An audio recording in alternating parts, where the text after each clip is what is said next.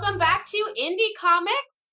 We are here today. I'm your host, Maddie, and I'm here with the very handsome Brandon.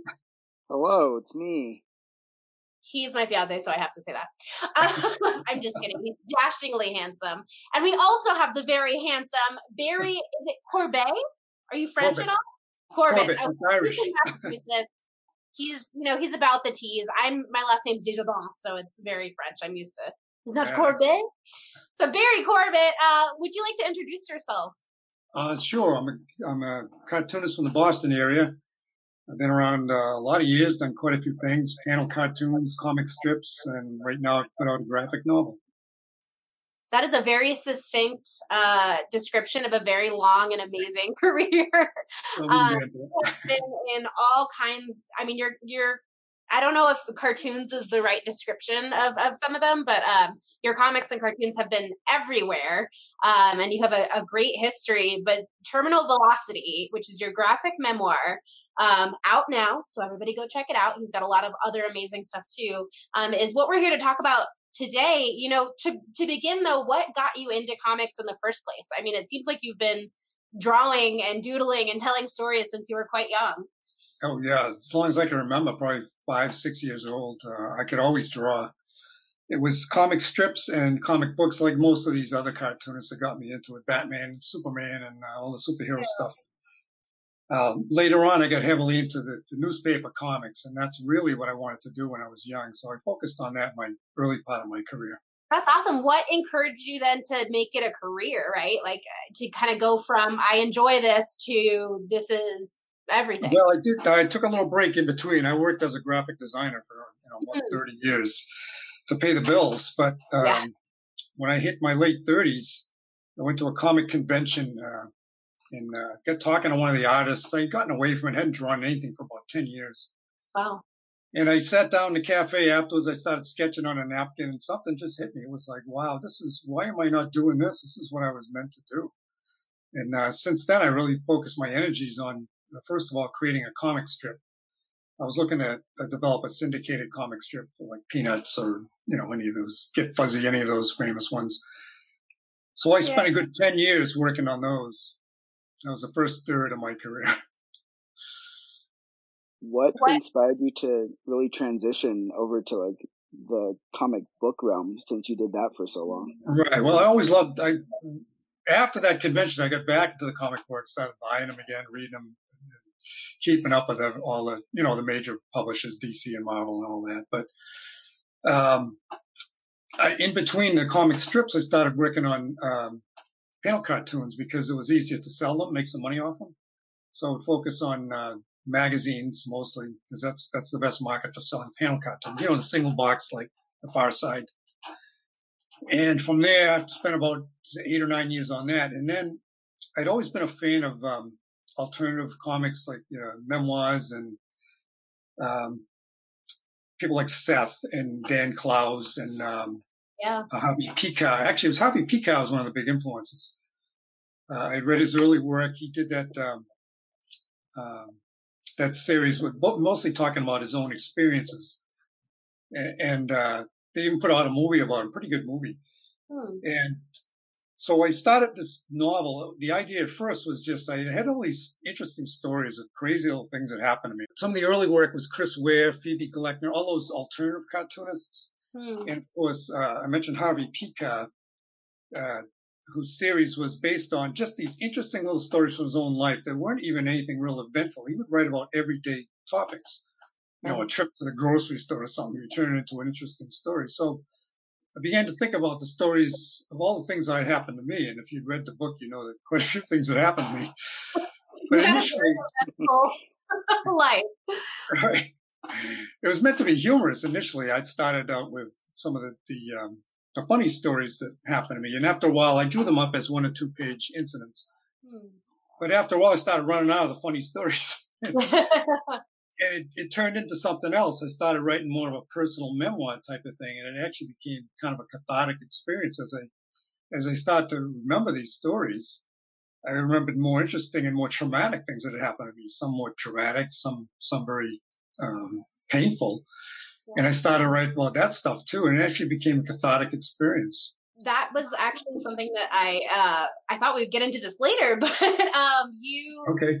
You really open up in this, and I think that's something that I love so much about, you know, kind of memoir graphic novels and comics, that you really dive into the psyche of the creator. You know, a lot of times when you're talking about something fictional, the core of it, of course, is who you are, but there's all these layers on top of it, and with something like this, there's really nowhere to hide, right? It's just right, yeah, about your life, and you have these really funny and sad. I mean, one of the ones towards the beginning was about the chameleon.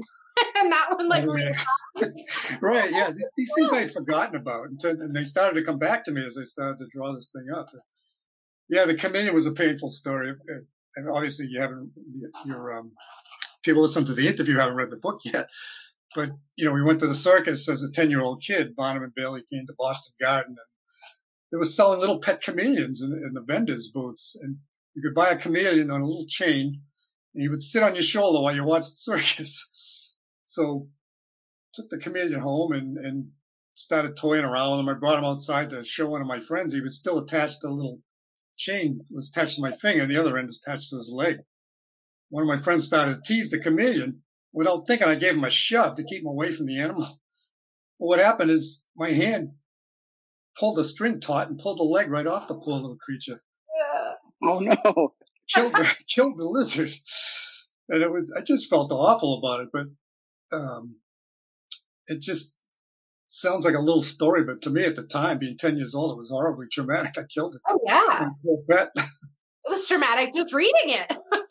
But I mean, I think that's something that's so evocative of your work, is it's these little vignettes, these little 1 to 2 page, you know, some are longer, but for the most part, they're 1 or 2 pages of these moments in life. And I think you capture that so well, where, you know, it's something that could be really simple, or it could be something like that that's, you know, more dramatic and maybe scarring, but it tells the story of your life, and the fact that they're real is unbelievable in some ways, with all of your skydiving and actual diving and crazy hang gliding, ice hockey.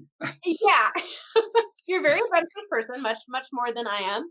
But I think, you know, going through those, it's such a human lesson, and I love the way that they go back and forth, as you say in the intro, like memories, where some are when you're younger, some are when you're older, and it's not necessarily chronological. And I thought that was really lovely. Very relatable. Very relatable for all facets and times of your life, regardless of your own personal experiences. Everyone can relate to some story in one way or another. Yeah, sure. Everyday life is profound. Yeah, and I think that really, and that's something that, like, I grew up on Far Side, and my family was very, very into Larson, and I think those little stories, you know, we love Superman, we love the big, you know, epic comics, and there's a lot of amazing indie comics that are like that, but something that just takes it down to the bare minimum, really, of like, this is life, and these are things that, you know, can be profound, that are just everyday things, and it almost makes you take stock of everything, and think about what are those moments in your own life, and what was it like for you? You know, you kind of mentioned this, but digging into your past, really, it sounds like it started as kind of this fun, like, let's make some comedy sketches, and got a lot deeper and darker. And you talk about losing your brother at 6, and dealing with your father, and going to therapy, and all of these things that are just really, really profound, and big life moments. What was that like for you, kind of putting it on a page and then sharing it with the world? It was much more emotional than I expected it to be, actually. I just began to thought I'd tell the story, but the more I got into it, the pain just kind of resurfaced as I was drawing up these pages. What happened to me was, at 6 years old, my older brother came down with appendicitis. He was about 5 days short of his birthday. And they didn't get it in time, and he died. He passed away. And the family had a really hard time with it because it was so sudden, and they didn't quite know how to handle it. So they didn't even tell me he had died. Oh.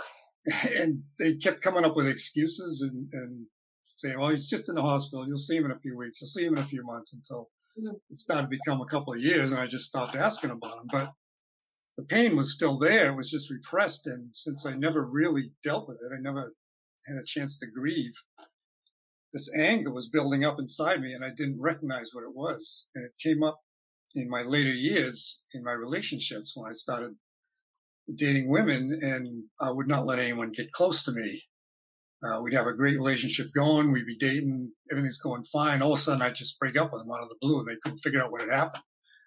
It was because they were getting close to me. I did not want that. I would not let anyone close to me. In writing it, were you able to kind of rehash that within yourself and come to terms with all that, or have you already kind of? I had done the work working with a psychologist in my 30s, and he had had me rest back to childhood and try and find the root of all that anger. And it really, obviously, it was my brother's death, but it was more or less the loss of your family. When a sibling dies, you don't just lose your brother; the whole family is changed forever. And that anger was inside of me, and I needed a target for it. As I got older, I couldn't suppress the anger. And when I discovered ice hockey, I found out, well, you know what? Here's something I can channel this anger into. There's always someone out there on the rink trying to cause trouble, getting a little too physical. You can always find someone like that and go pick a fight with them. So that's what happened. I would go out there, pick a fight, and we'd slug it out, and I'd feel better afterwards. But that is not a good way to process your emotions. It's just how I dealt with it at the time. Years later, when I got into therapy, I was actually able to make some progress and improve on my relations.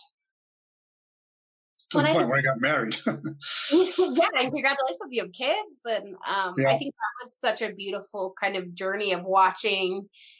I think coming into this book, I was like, okay, it's just fun little stories. And then it gets a little deeper and it gets a little deeper. And then, when you pull out of it, you get this beautiful snapshot of a life. And I think that's something that, a lot of, because of the amount of content and because you dive is kind of ironic, but dive so quickly into each moment, like each one's usually just a page or two. It's really amazing because you dive skydive. Yeah, exactly. You skydive right into, all these little moments. It's almost like a bunch of photographs that then you put together in this beautiful album. And I think, that was something that really struck me too, is being able to zoom out and see all of it, right? The context of these little moments from, the chameleon all the way to, getting married and having children and understanding how you moved through your life is really beautiful. Because a lot of times when we do look at memoirs, it's kind of this little chronological moment where it tells a story, beginning, middle, end. And this, because it's so different really than anything, I can think of that I've read.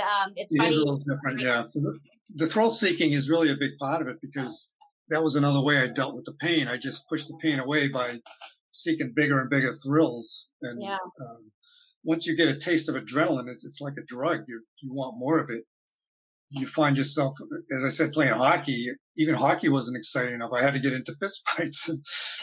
When you get into a fist fight or jump out of an airplane, the adrenaline kicks in.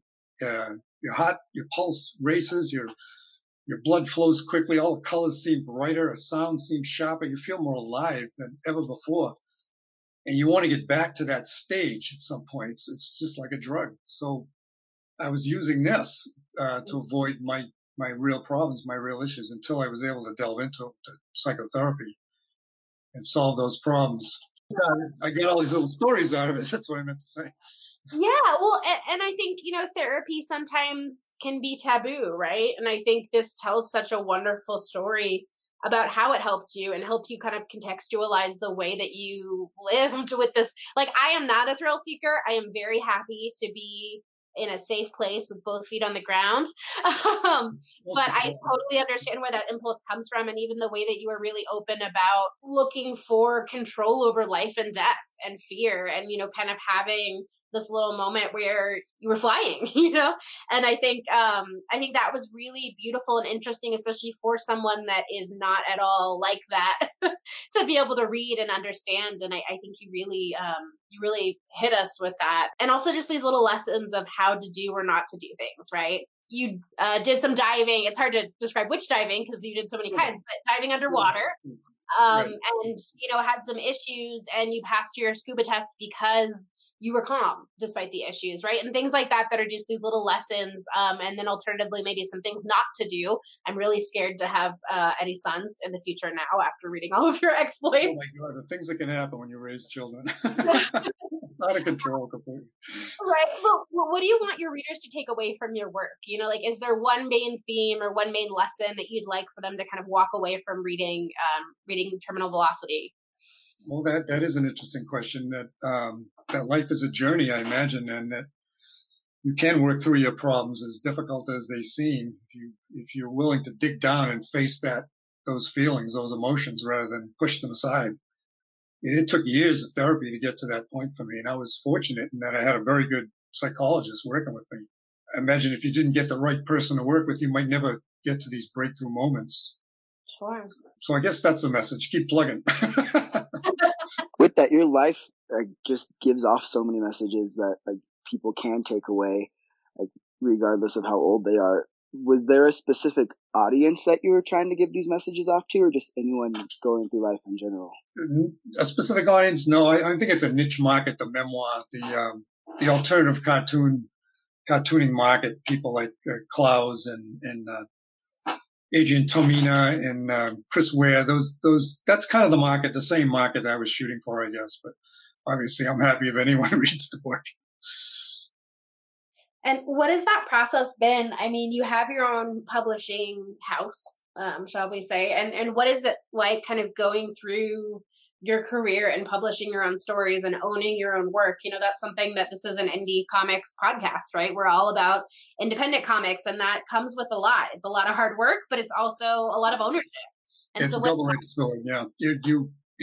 Cartooning is the only profession where you have to be the writer, the artist, the distributor, the marketer, the billing department. So, and I'm not good at all those skills. I'm pretty good at drawing. That's about it. So with that, it seems like you're good at all of them. I was going to say, what led you towards indie comics in that sense then, if you're not as strong in the other factors of it? The freedom where you don't have to work with an editor. It's pretty much wide open. There's no limits on what kind of story you can tell. There's no one telling you can't put a swear word in there. Not that I did, but total creative expression is a wonderful thing. The bad side of that sword is you have to market it yourself, and you have to spend at least 50% of your time marketing, selling, and looking for new markets and avenues, new outlets for your work. The internet obviously has been a big boon for us, but at the same time, there are maybe 300,000 other cartoonists competing for that same dollar that you're trying to get. It has been an interesting time comics are more accessible than ever, but it also means that there's more of them than ever. So it's a lot of noise to kind of cut through, but it seems like you're doing a great job of this. So. Oh, thanks very much. Yeah. What's some advice that you would maybe give to other creators who are starting out or who are, self-publishing for the first time and kind of getting into the business? Don't be afraid to change. Your style will evolve over the years, and it will only get stronger. Don't be afraid to talk to anyone. Don't be afraid of rejection. It's probably the biggest lesson I've learned, because if you can't handle rejection, you shouldn't be in cartooning, that's for sure. But you can develop that thick skin. The more you do it, the more it just doesn't bother you after a while. It's just, you just shake it off, move on to the next market. Has that been a big lesson for you too? Because I feel like everybody's going to deal with rejection no matter what what business they're in, but I think specifically with publishing anything, you're going to hit a lot of that, and it's going to be difficult. And is that something that you've kind of learned about yourself in this process? I learned a lot of that from trying to sell panel cartoons. When you're a panel cartoon artist, what you typically do is send out about 10 cartoons every week to all the major magazines. What happens when you do that, you're competing with about 30 or 40 other professional cartoonists, and they're sending their best work every month, 10 of their best cartoons against 10 of your best, and the editor might pick out 1 or 2 that month from 300 samples. So your odds are very low in making a sale, even if your work is good. So you're going to get rejected, even if you're a solid performer. Your work is going to get rejected until you hit the right market. So what we normally do is we go after the highest price market first. Like the New Yorker, they would pay top dollar for a panel cartoon. You get in the New Yorker, you're golden. Mm-hmm. After that, you get maybe Reader's Digest, and then maybe some of the smaller magazines like First for Women, Barron's, Prospect Magazine, Christianity Today, they have a less of a circulation. They might pay about half of what the New York would pay, or a third. Once you get rejected from there, you move your way down the line until you finally hit a sale at some point. And then at the same time, you see you're coming up with a new batch for the next month and send them out all over. The same process goes on all over again. So the rejection is painless after a while because it's just a constant phase of rejection, one after the other, till you make a sale. That is a really crazy industry. It's interesting to kind of hear the back end of it, especially because, they're publishing all the time, but you have to think about that competition, and it's the same in the comics world, right? And you're competing against everyone else for views and for purchases and all of that. Yeah. Now, the idea initially was to become a syndicated cartoonist so that you would be expected to supply 6 cartoons a week. And you'd have an editor look them over basically to make sure there's nothing objectionable or nothing spelled wrong and all that. But that's the product you send out at the end of the week. And then you move on to the next week. You don't have to actually sell it to anyone because you have the salespeople from the syndicate out there selling your work to hundreds of newspapers and magazines around the country. Well, and obviously that market has changed. Yeah. Well, and I can't imagine putting out that much content. Like, how do you keep ideas flowing? Like, what do you do about writer's block? That's the question you get more often, because it's almost impossible to come up with a cartoon idea every single day. And yet people do it. What we do is they come in bunches. You keep a notebook with you everywhere you go. And because if you get an idea and you say, oh, that's a great idea, I'll never forget that. 5 minutes later, it's gone. Like, you cannot remember that idea for the life of you. So before we had the cell phones, I'd keep the notebook, but now I could jot it down on a memo and keep it on the phone forever. And boy, is that a godsend. So you end up with a bunch of ideas, and by the end of the week, you've got 6 or 7 good ones you can draw around. Does it change your perception of the world to kind of always be looking for ideas that way? Because I think absolutely, you're always analyzing, you're always looking for that joke. How can I twist that? How can I turn it into a joke? How can I make that funny? You're always on. You're a funny guy to hang out with. People watching. Oh, right here. Is there anything else that you would want to share with your readers? And kind of as we look to wrap this up, what do you want people to kind of expect from you in the future? Do you have anything coming up? Yeah, well, my newest project is another comic strip called The League of Mad Evil Scientists, which is a gag a day type of thing, like your typical newspaper comic strip. And you can find that on Comic Fury right now. And the rest of my work you can find at Drunk Duck and Smack Jeeves and my website, Corbett Features. And I'm going to continue to produce Terminal Velocity. I've got almost 20 new stories since I published the memoir. Oh, wow. Wow. So, every couple of weeks I'll put up a new story, and I won't run out of ideas because the next volume is going to deal with some of the years I spent as a paranormal investigator. Oh, my goodness. You just had a full life. If I can do like a third, a quarter, a fifth of the things that you have done. Yeah, I crammed it all in there, didn't I? I'm not done yet. Well, no, definitely. I'm just saying, even so far, like you've done so many things, and I can't imagine doing any of.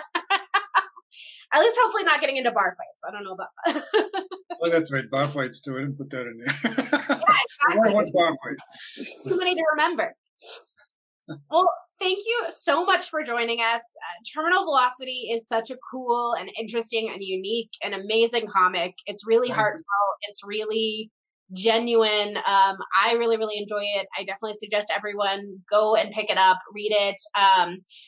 Excited for volume 2. You can get them at Indie Planet, both digital and print versions. Wonderful. And thank you so much for joining us, Barry. You are awesome. And let us know next time you're skydiving. I will not go with you, but I will watch. Thank you. Yeah. And thank you, loyal listeners, for joining in. You can check out our other podcasts on Apple Podcasts, Spotify, Google Podcasts, Stitcher, and all podcast apps. You can also check out our website, thegrandgeekgathering.com, for articles, videos, and more. Please also remember to rate, review, and subscribe. Tell us if you have ever been skydiving. Tell us if you would never do it. Tell us how much you love terminal velocity. If you've been in bar fights, there's all kinds of amazing different things in this book that you can relate to or totally not relate to if you are me and like to stay safe and at home. You can stay updated on our Facebook, Twitter, Instagram, and we stream on Twitch and Let's Play. The intro is provided by Carlisle Laurent, and you can buy Terminal Velocity from a bunch of different places. You can get it from Barry's website. It's CorbettFeatures.com. That's CORBETT Features.com. It'll be in the description under this podcast. You can also get it on Amazon, Google Books, Indie Planet, all the places Barry mentioned. You have no excuse. Go buy it. Go check it out. So come and join the gathering. Have a great week, and GGG.